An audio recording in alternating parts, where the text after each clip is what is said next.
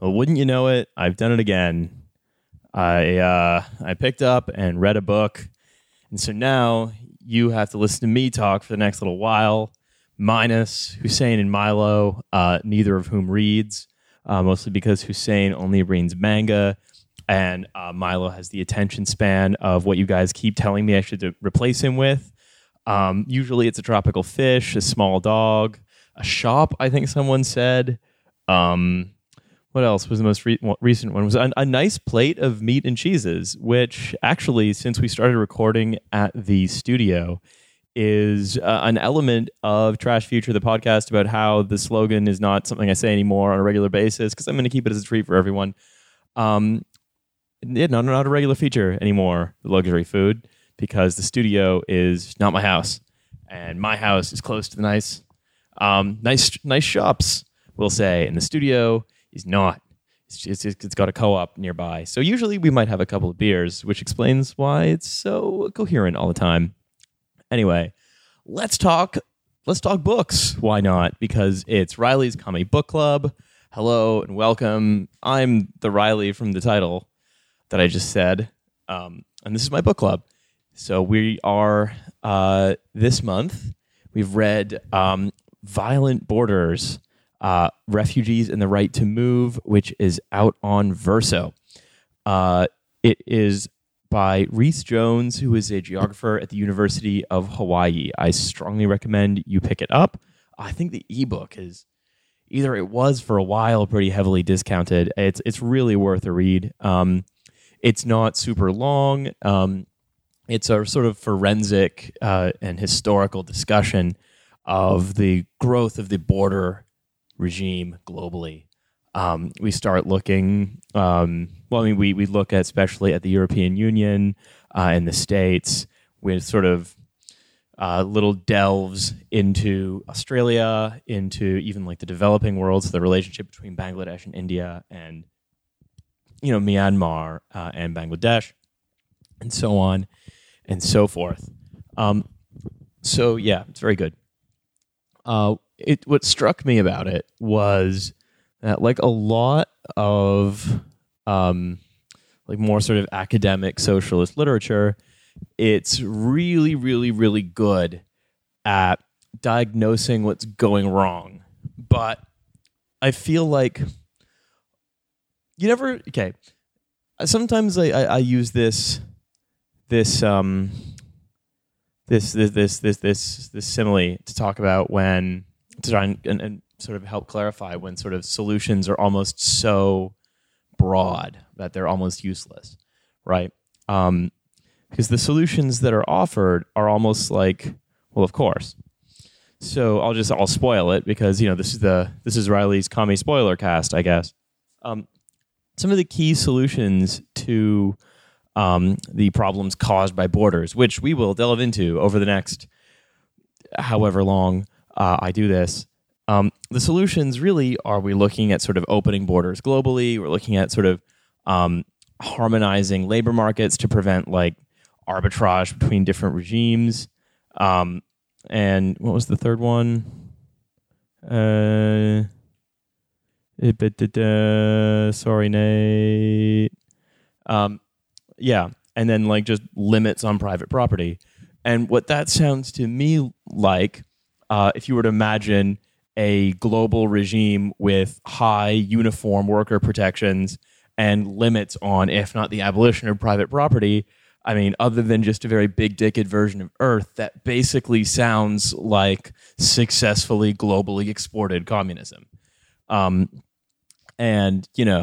aside from the helpful guidebooks written by Vladimir Ilyich Ulyanov, who some of you might know as Lenin, other than sort of permanent revolution and permanently exporting revolution, I'm not really sure how we get there. But then again, a lot of good socialist writing is critique. And I think rather than being a sort of manual for praxis, Violent Borders is a very, very good, very, very strong critique of the global border regime. I think that's how it's sort of most useful. So basically, let's think of the chapters we're looking at. We are focusing first on the European Union, the world's most deadly border.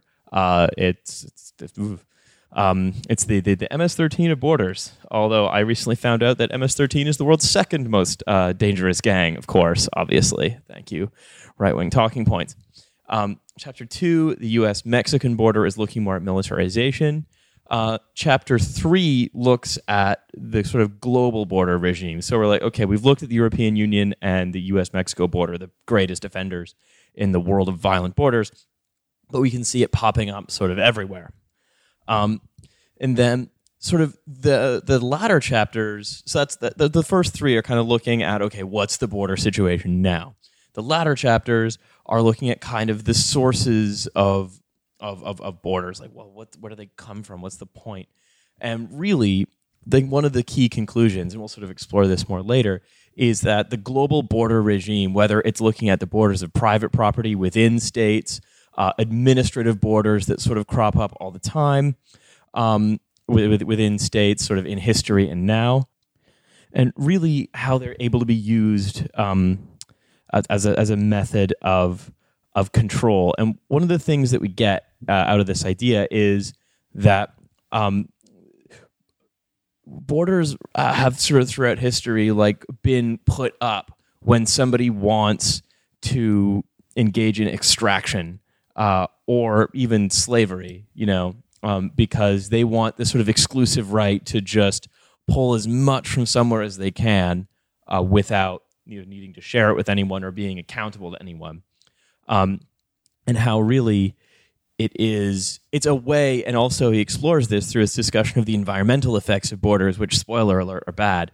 How it's, and this is something that really strikes me throughout the entire book, is that it's a way for an actor who wants to act irresponsibly to create an internal and an external world into which they can externalize the negative consequences of what they do.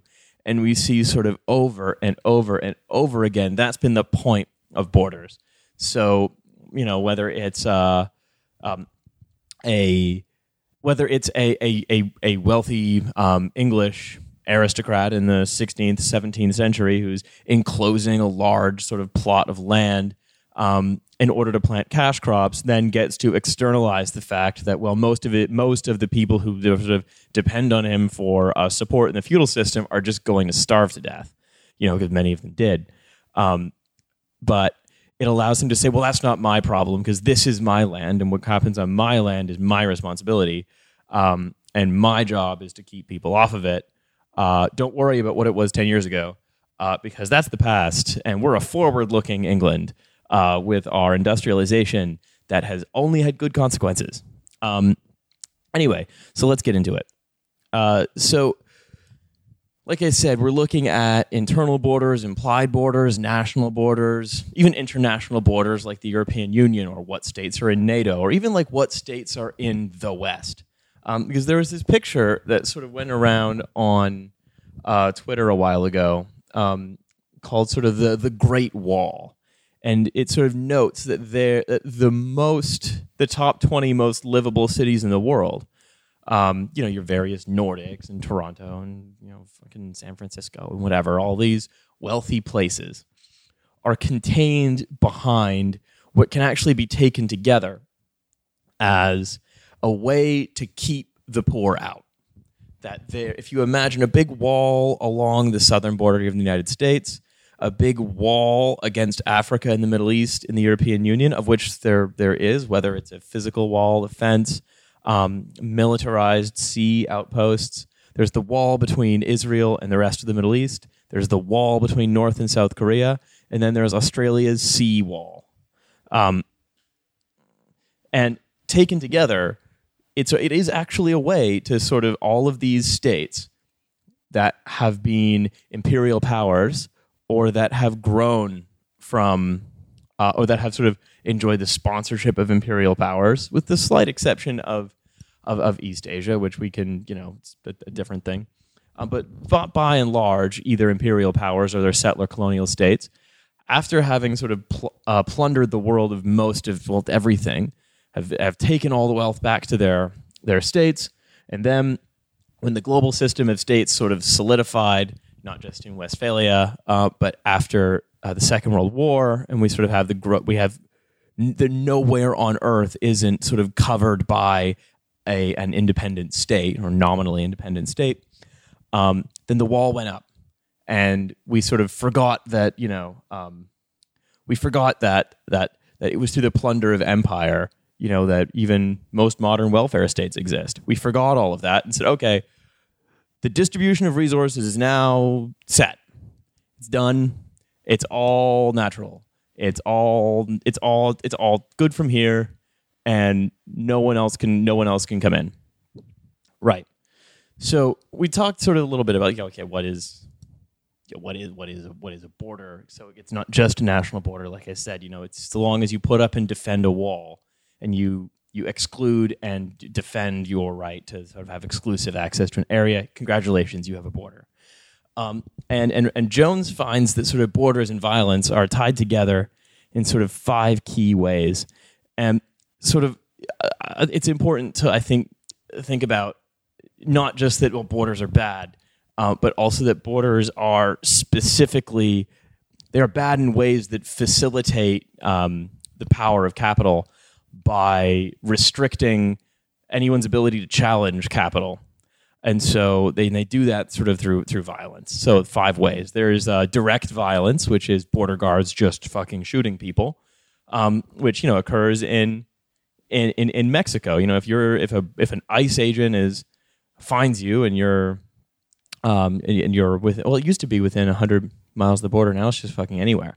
But if an ICE agent finds you, they will do direct violence to you for trying to cross the border or for having crossed the border. Direct violence.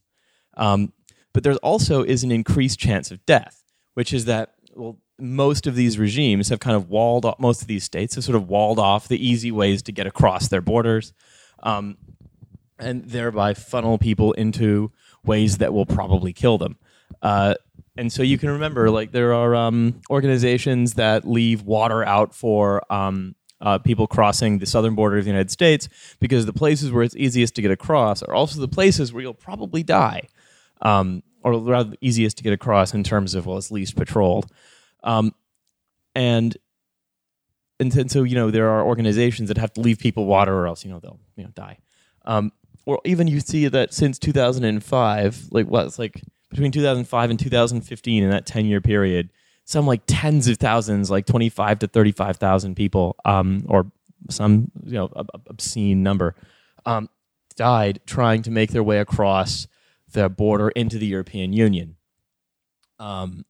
Largely because, and here's actually something interesting. It's not something that Jones mentions. It's something that sort of I'm aware of, because I actually have spent some time in this area where sort of the two worlds have rubbed up against one another, and it's been quite raw in the Greek islands.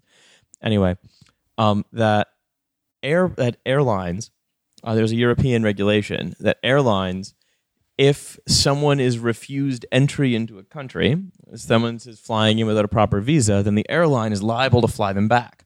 That's why, quite frequently, airlines will actually check if you have the visa to go to the country you're going to. And so the sort of one of the border checks is kind of externalized to airlines, just like the UK is now sort of trying to make its sort of border regime penetrate into the country by making banks border guards and university lecturers border guards. And even when I was at university, if you didn't attend all of your tutorials, the border, your tutor was supposed to be they're not here for the real reasons of their visa. It's now my job as a university professor to take off my university hat and put on my border guard hat and be a border guard. So no, states love externalizing that. So they also externalized it on the airlines. And that's one of the main reasons that refugees to Europe can't just fly in. Many of them, especially the people, and we'll talk a lot about this more, but many people fleeing the Syrian conflict are, or were at the time, middle-class Damascus folks.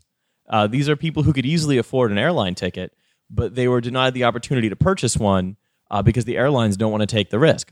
And so then they are sort of forced, not even by their own material conditions, but by the violence of the border regime to then undertake this very dangerous crossing in a boat from Turkey or Libya or wherever it is that they go. There is the threat of violence then for having crossed, whether that comes from sort of local fascists, as I saw quite a bit of when I was in the Greek islands in 2015, which I'll talk about a little more later, or like I was saying, regimes like ICE for just having crossed or having committed the crime of crossing. Entry into society is illegal. But then those are the obvious ones. But then there are some less obvious ones. There's and this is actually created by a sort of mismatch between the mobility of labor and the mobility of capital, which is that economic well-being around the world is hurt because borders cause regulatory competition. And in a world where capital can move freely, competing regulatory environments will sort of tend to have a race to the bottom in terms of like worker protections and stuff because they want capital.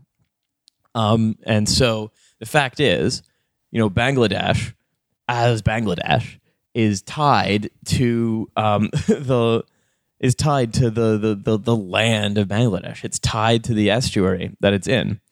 It can't up sticks and move to Nevada and compete with Nevada for being there. Like, no, it's there. Its people are there. It's got its own resources. It's got its own cities, whatever. But like capital can scout the world for the best labor conditions. It can leave somewhere like the US, for example, where wages are high and workers have quite a few rights, to then go to Bangladesh where they don't. And that kind of hurts everybody except for, John Walmart. And finally, we also have environmental. And I think that this is the environmental damage caused by borders is manifold. It's both literal in the fact that just, borders that are put up don't just, like the fences are blocking rivers and migratory paths and so on. But equally, again, like it creates a sort of short-termism where a bunch of sort of arbitrarily defined units, we call countries, are competing for to be the most hospitable to capital, which is then able to once again start. It creates an external world for environmental issues to be externalized into, right? And so when sea levels rise, there are countries that will fare well with it. Like I'm relatively certain most of England will be mostly all right, and that's because it's just got relatively high above sea level, or because it's most of its cities are on hills, or it already just has the infrastructure to control variable sea levels from being an ocean-going power. Whereas, what the fuck are desertified sub-Saharan African countries going to do? Bangladesh and the Maldives are going to be underwater. And the borders allow certain entities to externalize these problems. So I'm gonna read a little bit from the book. This is actually from the end of the book. So like I said, we're doing spoilers here. It's a little bit long, but I think it's very good. It sort of sums it all up. So here goes. Walls, borders, maps, properties, identity documents, and enclosure laws are technologies of governments that are fundamentally about controlling and excluding. In the past, rulers and states used slavery and other coercive practices to control the movement of people within the state to ensure a stable supply of labor and troops for battle. It was only under the unique parameters of the age of colonization that the poor of Europe were briefly encouraged to move in relatively large numbers to new places. So, sorry, I'll do a brief digression here. This is why anybody who fucking says that the United States is a nation of immigrants is a complete fool that should be immediately disregarded. But you can probably bamboozle them with a wallet inspector scheme, because I don't think they're technically sentient. This is the difference between settler colonialism and sort of modern migration, or the modern conception of what an immigrant is. These places were used, the sort of the terra nullius. Of course, it wasn't terra nullius. It was inhabited by people. But the point of the sort of world of not states represented by the Americas and Australia and Africa to the world of states in Europe was that, here is a place we can externalize our problem of urban poor. Here's a place we can go and extract from, and the only people there are people we don't consider people, and so we can displace. So a settler colony is not founded by sort of migrants or refugees or anyone who's just simply seeking a better life because they are downtrodden. Rather, it is once again another act of violence and extractive domination. So, all that July 4th, we're a nation of immigrants shit that people in the U.S. say can fucking do one. Anyway, throughout the 20th century, I'm going back to reading, states have reasserted their ability to regulate the movement of the poor as more sophisticated passports and visa systems were put in place and more countries began to patrol their borders for unauthorized migration. The hardening and militarization of borders does not signal the retreat of sovereign authority. It signals the expansion of the ability of states to monitor and regulate movements in their territories and beyond. The rearticulation and expansion of sovereign authority means that it is no longer necessary to maintain the internal-external distinction between the police and the military as they maintain the boundaries of the state and private property. So I think that last line is really, really interesting because there is this sort of conflation of the state and property because the nation state, as we imagine it now, kind of, obviously it was not ever thus. I mean, nothing was ever thus. But the nation state now is sort of particularly unique because within a nation state, there really is very little of it that isn't somehow property. Like if you think about England, with the exception of, say, maybe, I don't know, various areas of outstanding natural beauty that are sort of parkland and maybe government buildings, the entire rest of it is private property. And even then, sort of public property is sort of just private property that's owned by the state and in which we all have some kind of share. Like it's still conceptually very similar, even if the ownership model is different. It is still a bounded piece of land where certain rules apply to it. Those rules just happen to be slightly different from, say, privately owned private property. Anyway, the English border regime, or any sort of modern border regime, in many ways exists to protect it exists as the kind of grouping together of English of UK property holders to protect all of this private property in the UK from the global poor, which are going to come and maybe make demands on it. So can't have that. And the only reason something like the EU can exist with its sort of relaxed sort of freedom of movement, whatever, is because more or less everyone in that area is more or less rich and more or less basically can be trusted not to make any demands on that private property. Also, of course, it exists to allow European countries to engage in sort of labor arbitrage and hollow out all of the middle classes of those territorial areas because they're really what they're actually doing is they're allowing countries to compete with one another. Anyway, it's like competition of who can humiliate themselves the worst for the glory of to get this new Amazon warehouse, which is definitely not just gonna kill all the businesses in a particular town and then render its workforce into serfs who all live in tents. Anyway, I'm getting distracted, but the police protect private property, the military protects the border. They more or less work together to make sure the private property within a state is more or less protected more or less all of the time. Whether that's from the poor within the state or the poor outside the state, they basically just have the same role.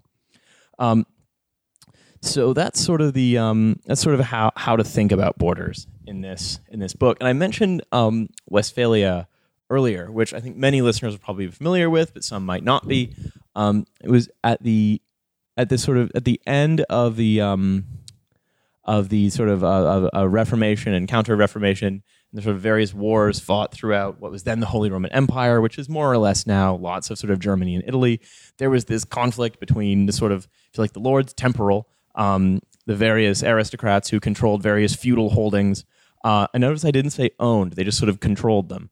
So there was a relationship between sort of the knight of the castle or the duke or whatever, and his relationships up the great chain of being to the Holy Roman Emperor and or the Pope, and then the relationships down the great chain of being, and there were sort of to the feudal serfs.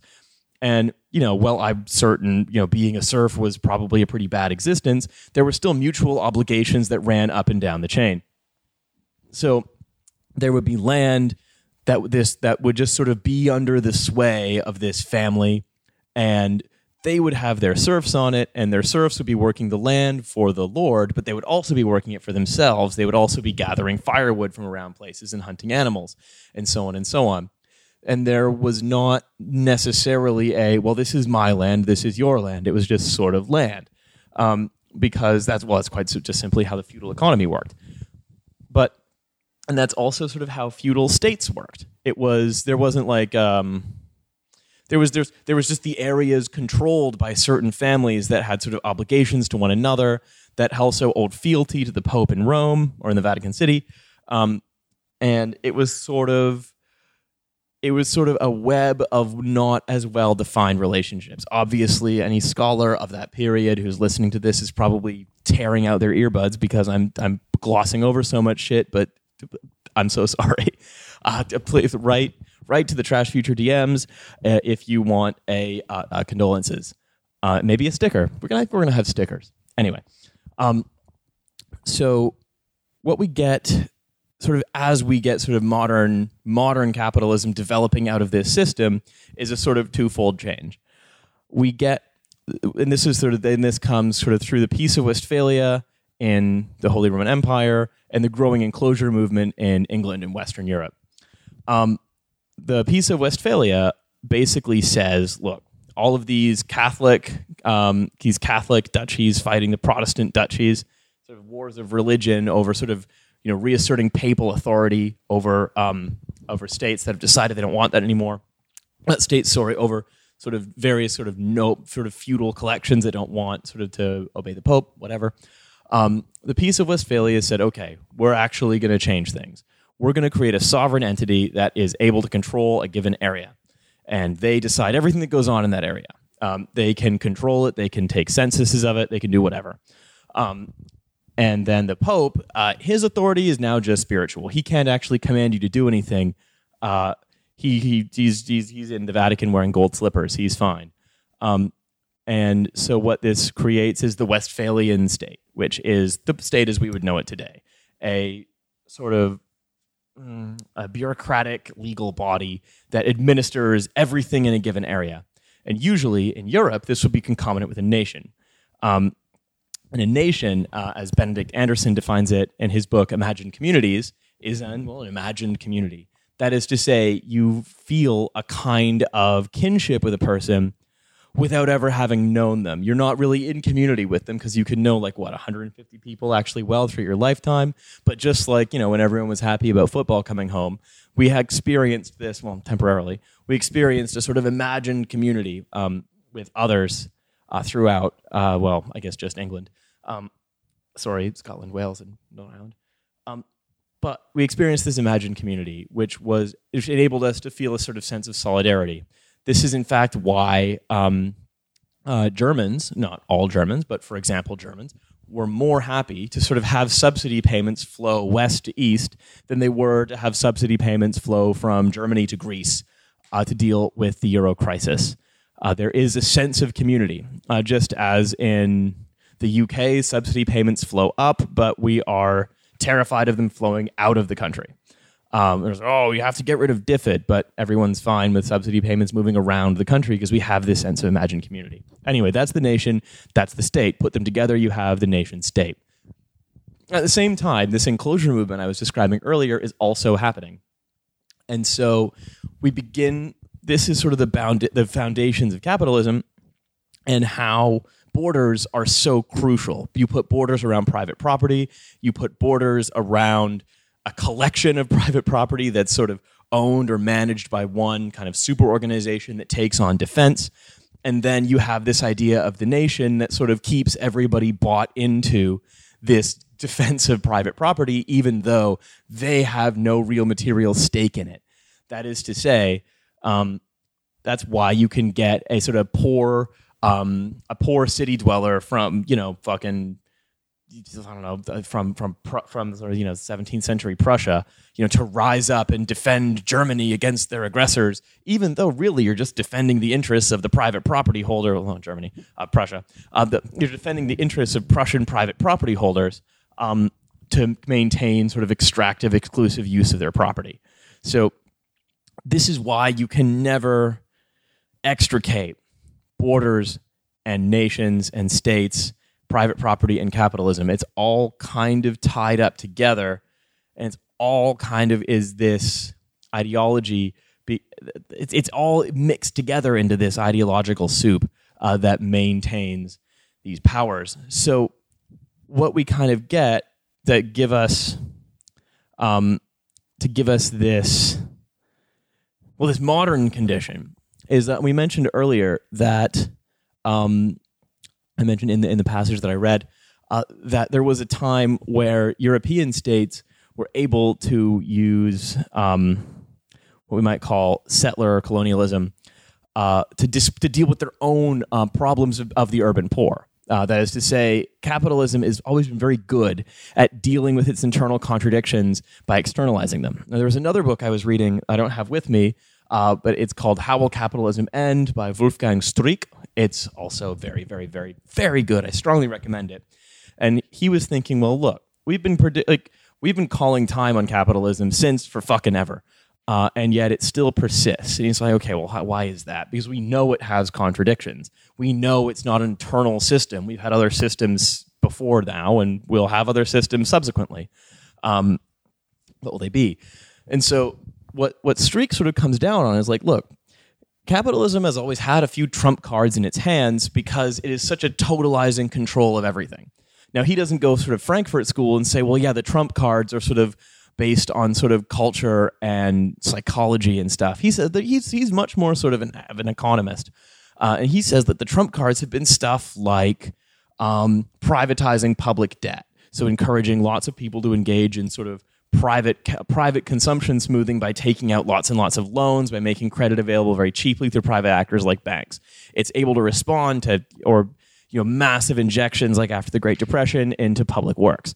And all this. So it's able to respond to crises by sort of kicking the can down the road. Now, of course, Streeck thinks that we've probably used the last trump card and that it's probably going to collapse from now. And hey, maybe it will. Maybe it's got another trump card up its sleeve. I think it probably doesn't. But hey, what the fuck do I know?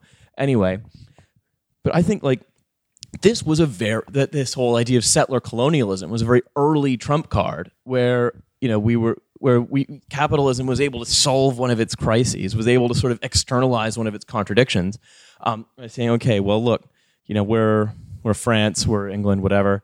We have an enormous population of working poor that we can't possibly, we don't want to provide for particularly because, I need more gold shoes.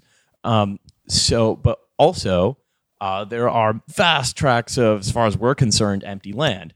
So why don't we just increase the available pool of resources to split among everybody so we don't have to give anyone anything? And then, maybe we can also send some companies out there to wall stuff off and engage in sort of, extraction. And so we sent the French, the English, the Italians, the Germans laterally, sort of begin ship everyone everywhere. And what this does is this is not a rational or reasonable response from a moral point of view. It's a way for a poor underclass to de-poor itself. It's a way to just get resources. Well, the problem is I'm a working stiff in London. I've got a life expectancy of like 3. Most of my kids are dying, and I'm living in a place the size of a couch. I'm told, oh, hey, I can stop being that. I can go just get a farm, like in that movie The Vivitch, where a goat will kill me. But I can get a free farm somewhere else. Great. My issue, I have, because I am poor, I have needed to move. The state has facilitated me moving. There was this huge single minute through settler colonialism of movement. But then the problem is, fast forward to now, And there are no terra nulliuses left, because the modern day equivalent of the poor working stiff in London, who sort of is on the one hand the backbone of the economy, but on the other hand is its most intensely exploited subject. That person doesn't really live in London anymore. That person lives in Manila. That person, may live in Brazzaville. That person lives in Dhaka. In fact, we come back to Bangladesh again and again because it's where wages are low and a lot of garment manufacturing takes place. But I digress. So, we then ask ourselves, if the solution to extreme poverty in sort of the West, in the newly industrialized West, in fucking the sort of 15th to 19th centuries, was just to go and use the resources of another place to not be extremely poor, what's the solution now? Where the fuck is where the fuck's the guy in Bangladesh who's working 20 hours a day as a garment manufacturer for, 75 cents? Where the fuck's he going to go? The moon?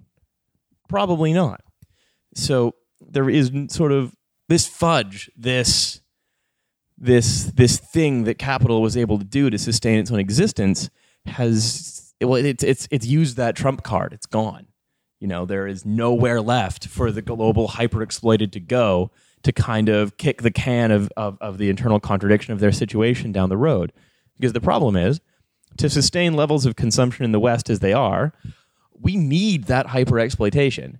There is no, 8-pound shirt, 8-pound t-shirt, plus a high level of corporate profits for the H&M group or Walmart or whatever.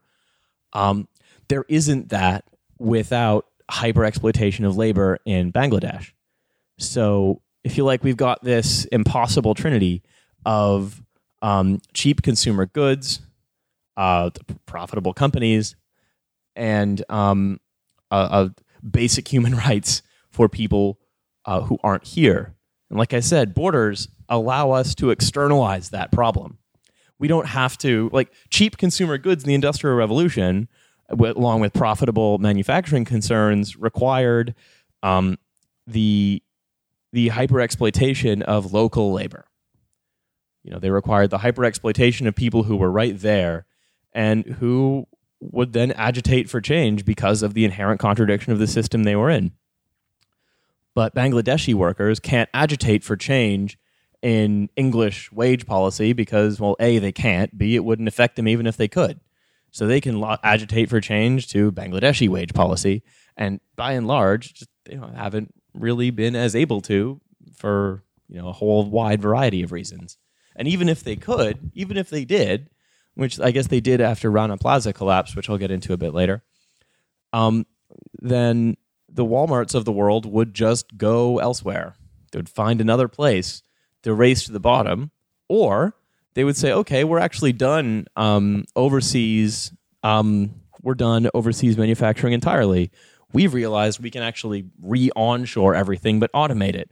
Thank you, Bangladeshi workers, for sacrificing your bodies, your lives, your fingers, whatever, to sort of allow us to keep making enough profit to automate everything. Checks in the mail.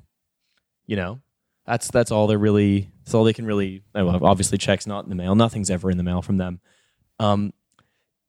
and that totally externalizes that contradiction, because what can they do?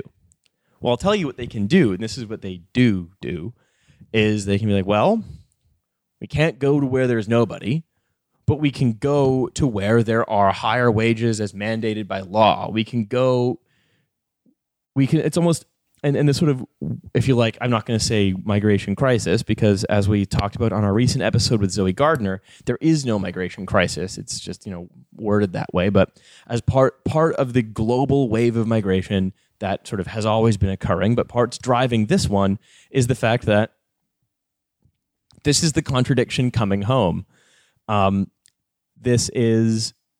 wanted cheap shirts and profitable companies, and we didn't want to see the problem. And so the problem was never going to go away. The problem now is that people are saying, well, we're going to come in to Europe, which again, they should, because that's where there is money. That's where there are rights. That's where, if I'm working in a garment factory, it's not going to be great, but I'm not going to be constantly at risk of dying, whether from starvation or a collapsing building. And this is why the distinction between, mere migrants and refugees is such a politically useful and pernicious one. Because the global border regime has its exceptions, but its exceptions were built specifically in the wake of World War II. And again, I won't go into this too much because you can just listen to our episode with Zoe about it. But to distinguish between someone who would die because they're going to starve to death because their job doesn't pay them and they have to work in like a shoebox teetering on top of a high tower, and someone who's going to die because they're going to be shot by a political enemy. It's like we said in the episode, you're just as dead either way. So why are we sort of, saying, well, no, you should respect the border regime and just make the best of it as you can in Bangladesh? Fuck you. Why? Right? Like we the West has benefited off of the creation of the conditions that has made it basically unlivable to be in so much of the developing world, which is also a euphemism. It's developing because we stopped it from developing. Anyway, so we're saying, well, that's an illegitimate migrant because they're just looking for a better life. Again, sorry, there's a police nearby. Again, go fuck yourself. This is someone who's going to be as dead. And they're going to be as dead because of us, not because of a more localized conflict. So that's why that's sort of such a pernicious idea and should be resisted at every turn. Because that's the other thing, that sort of I keep thinking of. Because this is sort of, I guess, something I saw. Because I mentioned a little earlier, I sort of had some up close experience of this. So in 2015. I had finished my final degree of university. I had just finished a writing project. I was starting a new job in early 2016.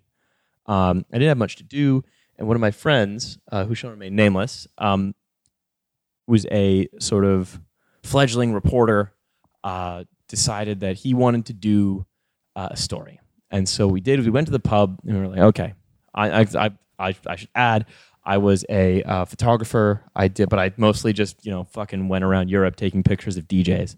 But I was bored. So we went to the pub and we were like, all right, what's the cheapest place where we can go where something newsworthy is happening? And we sort of narrowed it down to Donetsk in eastern Ukraine, or Kos in the Greek islands. So we saw that there was a Thompson flight, so a package holiday flight, going to Kos basically the next day that was fucking cheap as shit, way cheaper than Donetsk, which would have been very expensive. And so we were like, okay, fuck it, let's do it. So we booked an Airbnb, we grabbed our stuff, we sort of got up early the next day, and we flew out. He spoke Arabic and Farsi, and I had a couple of words, I can open up a conversation, whatever. And we were basically just going to go in bed and see what the story was. We'd gotten a tip that there was a hotel called the Captain Elias that was abandoned by its owners and was just owned by one of the Greek banks that was doing so well at the time. And we were like, when we heard, I can't remember how, that the bank was going to send in goons of the hired variety to go clear out the refugees who'd been encamped there because apparently they posed a risk on their insurance. So we're like, okay, well, let's go bear witness to that and see what comes of it. So we were there for a little while in this town, in this seaside town. It was, a relatively harrowing experience because I don't know, nothing really prepares you for that. For seeing that, I mean, it becomes difficult to continue feeling like a journalist in the face of something that is so inhuman as understanding that this town is now a sort of camp of people whose lives had become impossible, and who had decided that the best thing to do, whether for themselves or their families, was, to roll the dice, come here. We found lots of guys who were saying, who were talking about their plans. They were like, look, if I say I'm gay, I won't be able to go back to Iran. If I get a tattoo of a cross, if I go back, a lot of them were from Iran, actually. Some were Afghan refugees living in Iran who then came over. A lot were West African. That's beside the point. If I get a tattoo of a cross, then, I'll be at risk of dying in my home country of Iran. And then, then I won't be able to they can't deport me. And, these are people who were basically just faced with the prospect of, well, my life's going to suck and be short. And the global border regime says, no, you have to be okay with that because reasons. You have to be okay with that so that, fucking the ghouls in Tory shires, don't vote out their blood-sucking MPs. I mean, if you want to know why I'm sort of so mad all the time, I haven't really stopped being mad since I got back from Kos.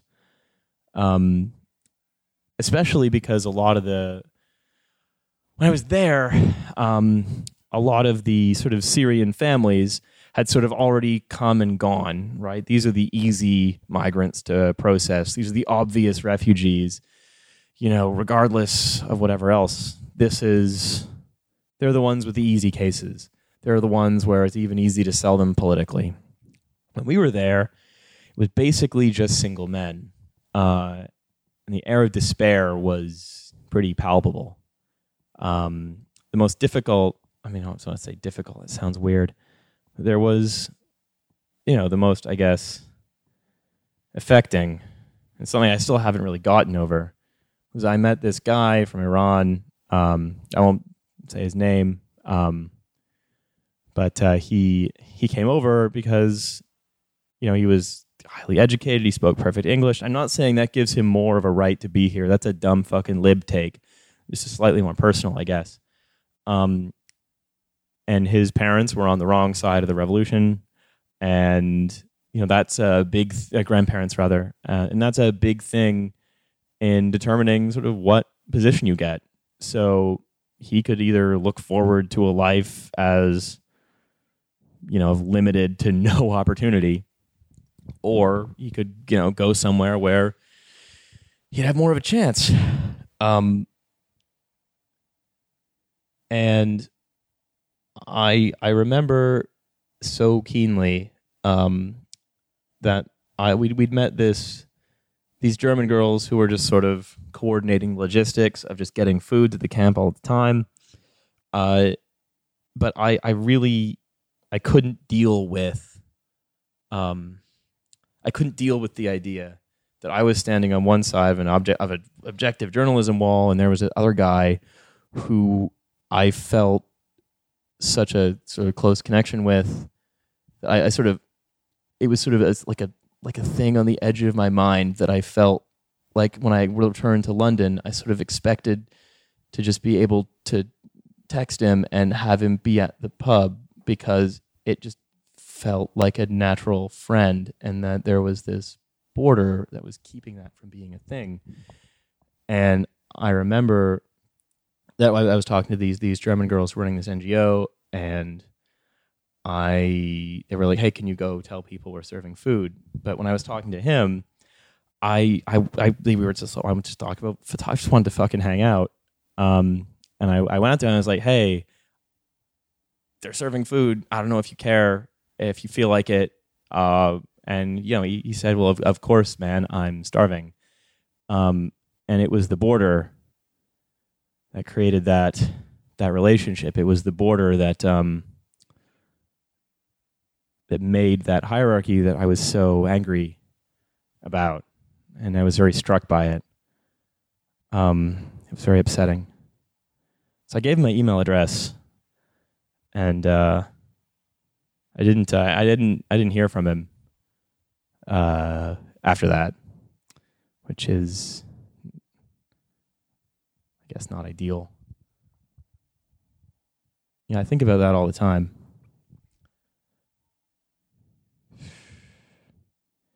Anyway, yeah, borders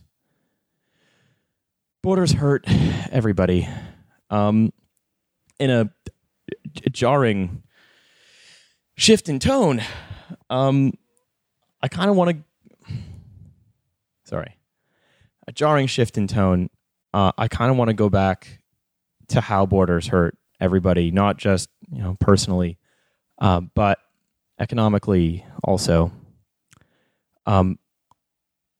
Where Jones is then writing about how, and I quote, the overt coercion of state-sanctioned slavery is largely in the past, but the poor are still contained in developing countries and forced by lack of other options to work for very low wages in order to make products to benefit the very wealthy.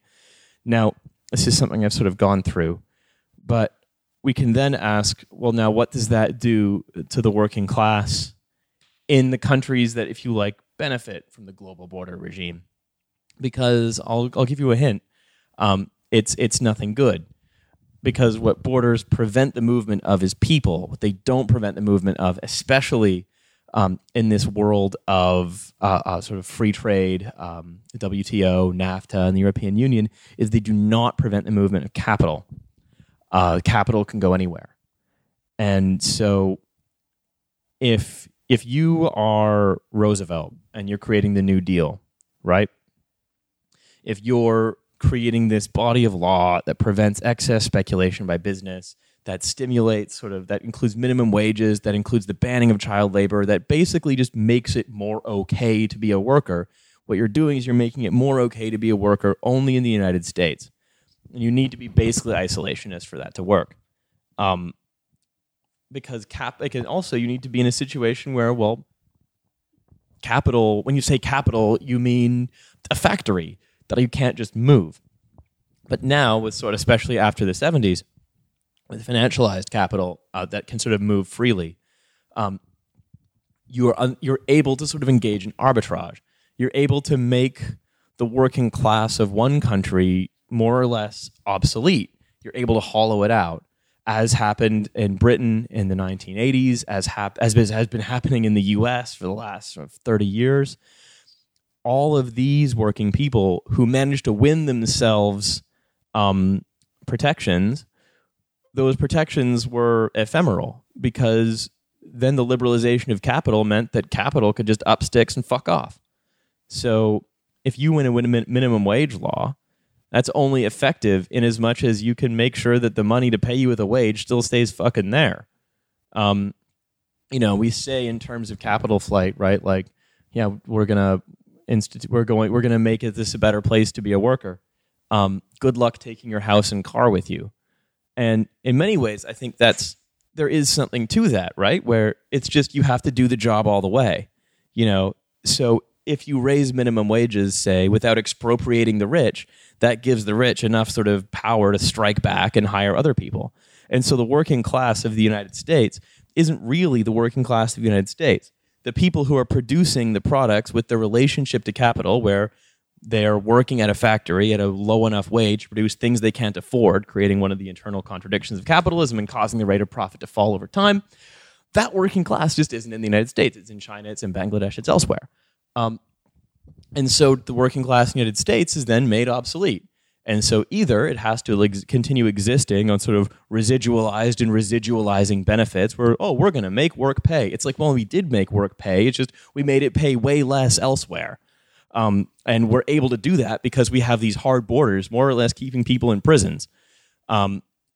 So we have the hard borders within the U.S., for example, keeping people from just going in and taking stuff from the rich. And then we have the hard borders between the U.S. and Mexico, preventing Mexican workers from coming and, enjoying the fruits of their own fucking labor. So Jones concentrates on Bangladesh and the ways in which sort of regulatory arbitrage has caused problems there. Regulatory arbitrage is just what happens when a company sees it can make a profit, by relocating itself from one country to another.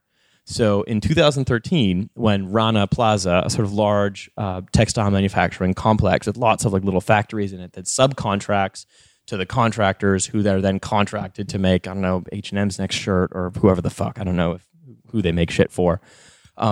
In 2013, when the Rana Plaza collapsed, the minimum wage in Bangladesh was $39 per month, one of the lowest in the world. If a worker worked a standard 8-hour shift 5 days a week, that wage would be 24 cents per hour. Although many workers work more hours than that per month because they are routinely given productivity targets that are impossible to meet. In order to finish the task, they'd have to stay late or work on holidays or days off. If they miss their targets, they're not paid or fired. And because factory owners want to maximize profits, they cut corners on safety issues, ventilation, sanitation. They don't pay overtime. They don't offer worker assistance. They don't offer fucking vacation. They're basically just slaves, just with a small amount of payment. And so why, if you're a company and you want to make the most possible money, why the fuck wouldn't you go over there? You can say, oh, well, consumers in the West won't stand for it. And it's like, well, no, they will. They have. They will continue to.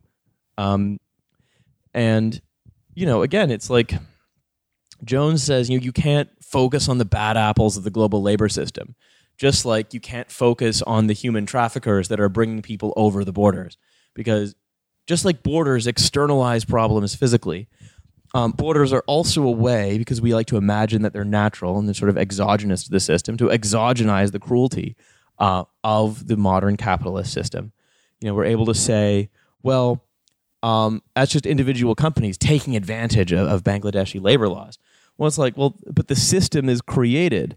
The system not just of hyper exploitation by capital, but the system of borders creating prisons in which people must live creates the conditions where they're incentivized to do that.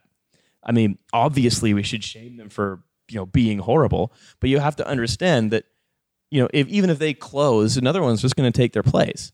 That it's you can never look at just the actors. You must look at the system, and you cannot look at the global capitalist system without also looking at the borders that it depends on to constrain labor and prevent a global labor movement from coming up and overthrowing it.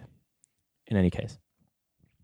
And so what we say, is, yeah, this is what Jones says. He says the economy has been hampered by artificial barriers, the political borders that contain labor and regulators, but not capital. And yeah, like I said in the beginning, his solution is basically good, but it's just institute global communism, which I'm all for, but I don't know how we get there. Oh fuck! You know what? At the beginning, I was gonna give my simile that I always use when someone gives sort of an overly broad solution to a very specific problem. Just imagine that this is what I used to say when people used to give me dating advice and be like, just be confident. I'd be like, well, I'd say, imagine if you have been dropped into Shanghai, right? You're in Shanghai. Welcome to Shanghai. It's really fun. I spent a lot of time there. It's really fun. But you're in Shanghai, and you need to ask directions to the airport because you don't live in Shanghai. You've just been dropped here. And you say, okay, shit. All right, I need to get to the airport, but I don't speak Chinese. What do I do? And, the advice that you get through a magical, maybe a plane flies by dragging a banner behind it. It says, you should just speak Chinese. And it's like, I mean, yeah, but there are a whole host of more immediate problems to solve in order to get to that state of affairs, right? Like, that state of affairs kind of just describes what the solution looks like.